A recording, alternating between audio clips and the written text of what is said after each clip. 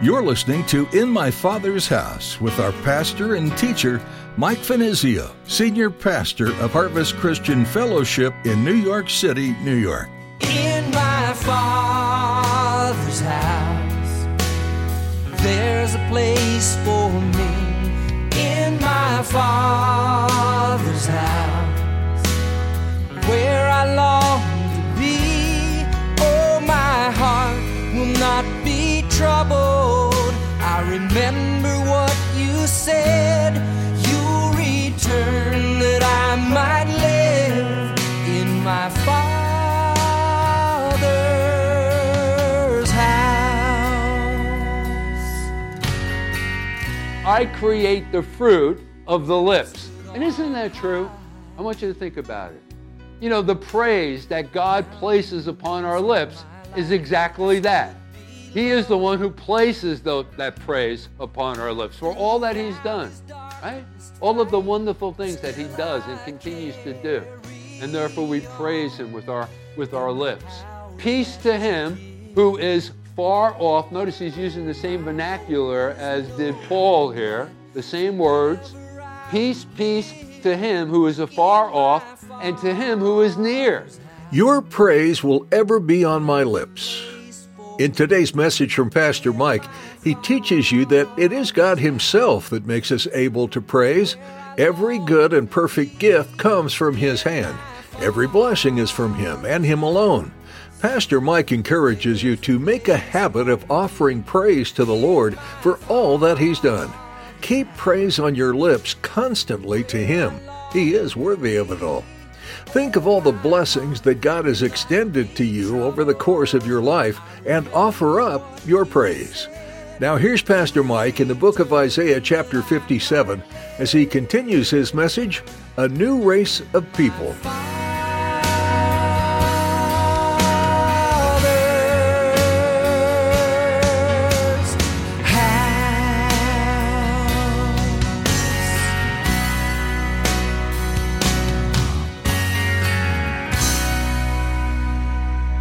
It happens through our regular time of Bible study, and I hope every one of you has a regular devotional on a daily basis. It happens in a Thursday night service, in a midweek service, making that commitment to come on out. On a Sunday morning, home Bible study groups, the seminars that we often host, over the weekends, like marriage enrichment seminars, or the women's weekly Monday night Bible study, or the monthly men's discipleship ministry. These are a variety of different ways where we draw closer unto the Lord. The result of which is we receive of that peace. Isn't that true? Right? Because we're closer to Him. We just sense His presence. God, He speaks to us in our need. How many times do we come into a service like this one and there's something on our hearts or some issue that we're dealing with? Maybe we've lost a job. Maybe a loved one has become sick. Or we're facing some unsure future or whatever. And we have these questions on our mind, and we come into the service like this, not even expecting, God to put His hand on that area of our lives, but He has a habit of speaking to us, right? He knows exactly how to meet our needs, how to speak to those kinds of questions within our lives. And so these are just a variety of different ways where we draw closer to Jesus, the result of which is this peace, this experience of peace. So again, let me say that the racial strife and bitterness had now been outlawed to make possible a new form of international fellowship. Now, herein was the problem. This was some of the problem that lent itself to this hostility, this opposition between the Jews and the Gentiles. And it was really the subject of legalism. When you place certain restrictions upon people, you would think that it would have the opposite effects. You would think that if they subscribe to certain observances, it would draw all people together. But just the opposite is true. You see, Moses gave to Israel certain commandments in the Old Testament regarding, like, for example, their diet, which was a part of the ceremonial law, or their conduct, the way that they were to live their lives. But here was the problem.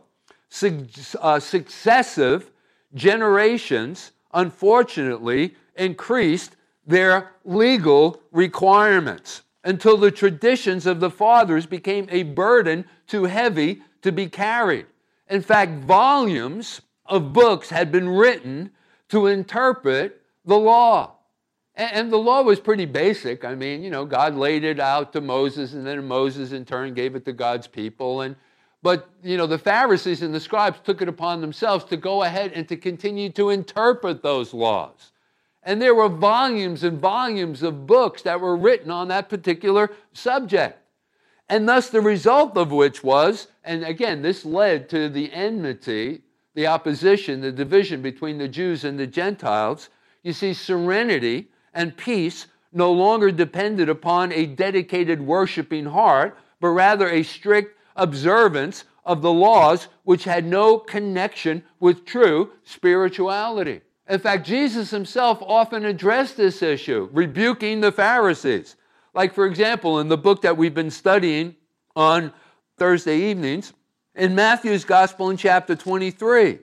And this was an indictment that he brought against the Jews and the Pharisees. In Matthew's Gospel in chapter 23 and verse 23, he says, "Woe to you, scribes and Pharisees, hypocrites!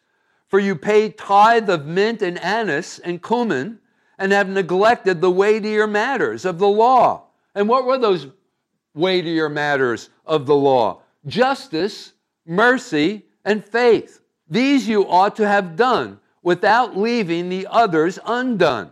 Blind guides who strain out a gnat and swallow a camel. This was the indictment that he's bringing against them.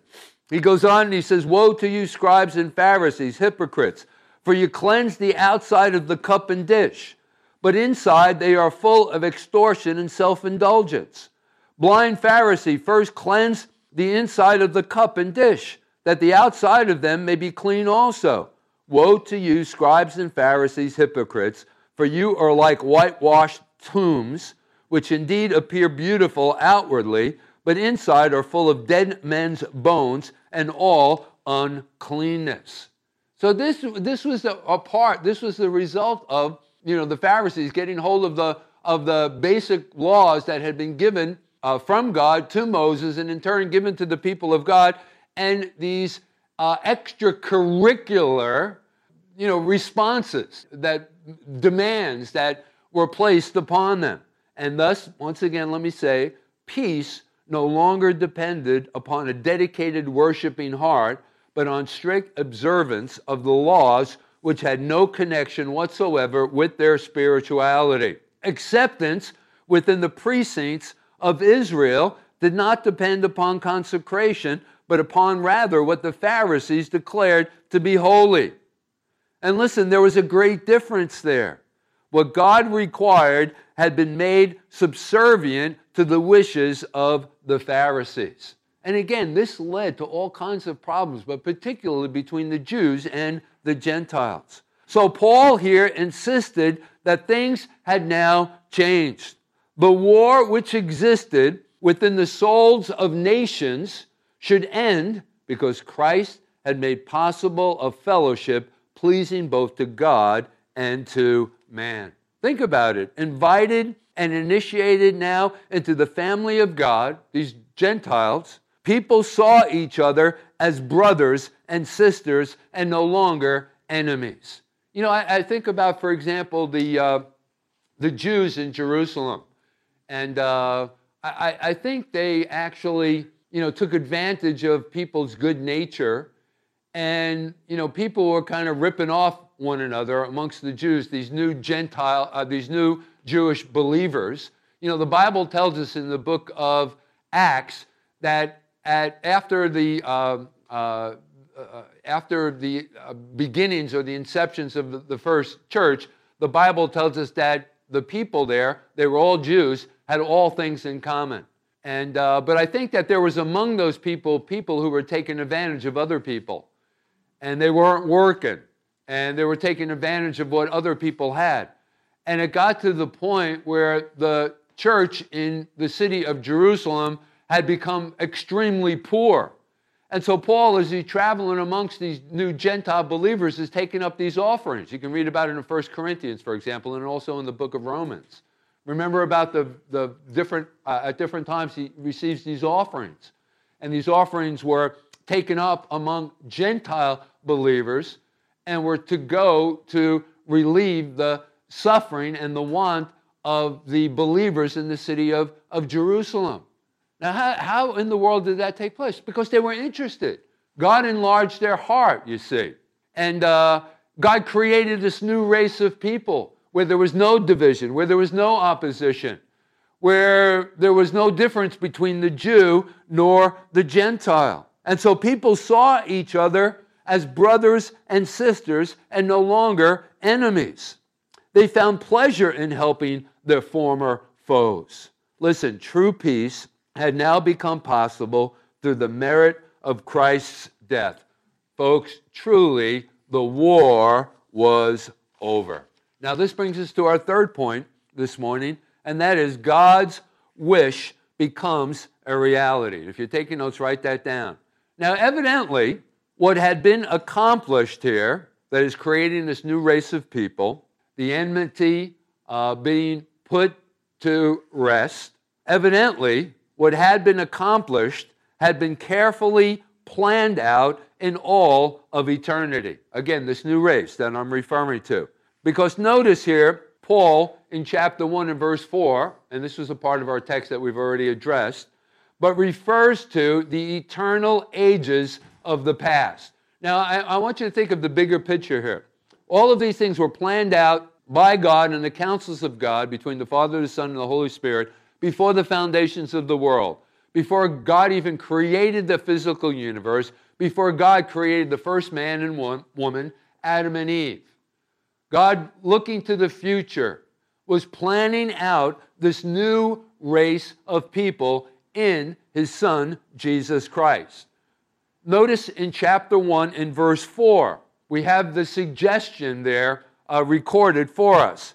Just as He chose us in Him before the foundation of the world, that we should be holy, without blame, before Him in love. And basically that sums up what this new race of people look like, if you think about it.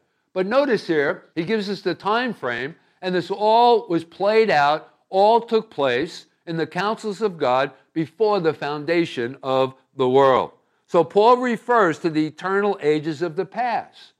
But notice here in chapter 2 and verse 7, Paul then goes on and he mentions the eternal ages of the future. Notice what it says in chapter 2 and verse 7, which is also a part of one of our previous studies. That in the ages to come, He might show the exceeding riches of His grace in kindness towards us in Christ Jesus. So Paul referred to the good pleasure of God's will and carefully indicated that nothing had been left to chance. And what was God's perfect will? What was His good will? Again, to create a new race of people in and through His Son, Jesus Christ, where there'd be no opposition, no division, and there would be nothing less than peace. You see, God had desired certain things, and all His plans relating to predestination were connected with the supreme desire of His heart. He foresaw a kingdom of peace in which all men would be brothers. And this only became possible when the Spirit of God succeeded in transforming the hearts and desires of opposing people and uniting them into the bonds of an all-embracing love which emanated from God Himself. Only God could accomplish this. And how did He accomplish it? Through His Son, Jesus Christ, and His death upon the cross. Now, that brings us to our fourth point, and that is the immediate results of Christ's work of redemption. And I'm going to draw your attention to a couple of those results. The first of which is Jesus reconciled us. Now, what am I talking about? Well, let's go back to our text. Let's begin in the latter part of verse 15. It says, so as to create in Himself one new man from the two, thus making peace, and that he might reconcile, there's that word reconcile. Remember, one of the first immediate results of Christ's work of redemption was that we were reconciled, and that he might reconcile them both to God in one body through the cross, therefore, or thereby putting to death the enmity. Now, to appreciate what Paul is saying here, it is necessary for us to understand the word that he used in this text. Paul emphasized that God's purpose, notice there in verse 15, was to make of two individuals one new man. And the Greek word translated new, that new man, the Greek word translated new there in verse 15 is the Greek word kainon, and means differing in character. And that's exactly what he's done in our lives. We are different. We are different in character now. You know, William Barclay, in his commentary, described it this way when referring to the word new. He says, a thing which is kainos, or new, is new in the sense that it brings into the world a new quality of something which did not exist before. Folks, it's a miracle. It's a miracle of transformation that has happened in each and every one of us. So I believe Paul here is thinking of a new creation, and the Bible tells us if any man be in Christ, he's a new creation. All things have passed away. Behold, all things have become new. Isn't that true? Think about it. You know what? I mean, this should cause us to have a great appreciation of what God has done. I mean, we are, totally a new person in Christ. So I believe Paul here is thinking of a new creation. Something which, although already existed, was nevertheless something extraordinarily new. God took two elements which were old to produce something absolutely new. You know, another writer commenting on this fact said, and I quote, "It was as if one should melt down a statue of silver and a statue of lead, and the two should come out gold." And that's what God has done. And also notice that this reconciliation came through the work of the cross. Notice there in verse 16, that's what we're told. Because there was no other way by which the task could be concluded satisfactorily. You know, I'm not big on revised versions of the Bible. You know, I'm a King Jimmy guy, right? And I prefer, I cut my teeth on the King James version of the Bible. Well, I cut my teeth on that version because Pastor Chuck Smith, who used to be my pastor, exclusively used that particular translation of the Bible. And so I've listened to every tape from the book of Genesis to the book of Revelation when I first began my ministry of Pastor Chuck's. And we're talking about hundreds of tapes that I listened to when I first began my ministry. And Pastor Chuck always used the King James. But when, he needed to, bring it down to like more contemporary English, he would use revised versions. But again, I'm not big on revised versions. But in this particular case, I would refer you to, in verse 16, the Living Bible Translation. And the reason why I would recommend that is because that it's extremely thought-provoking. Let me read it for you. And this is Ephesians chapter 2 and verse 16. This is the way that it's translated. Together as one body, Christ reconciled both groups to God by means of his death on the cross, and our hostility towards each other was put to death. And you know what? I like that translation. And so anyway, that was one. So it's extremely thought-provoking. And that was one of the immediate results of Christ's redemption. That is that we were reconciled. But another result was that Christ reached us. Verse 17. And how did Christ reach us? The same way that I hope and trust he's reaching you this morning.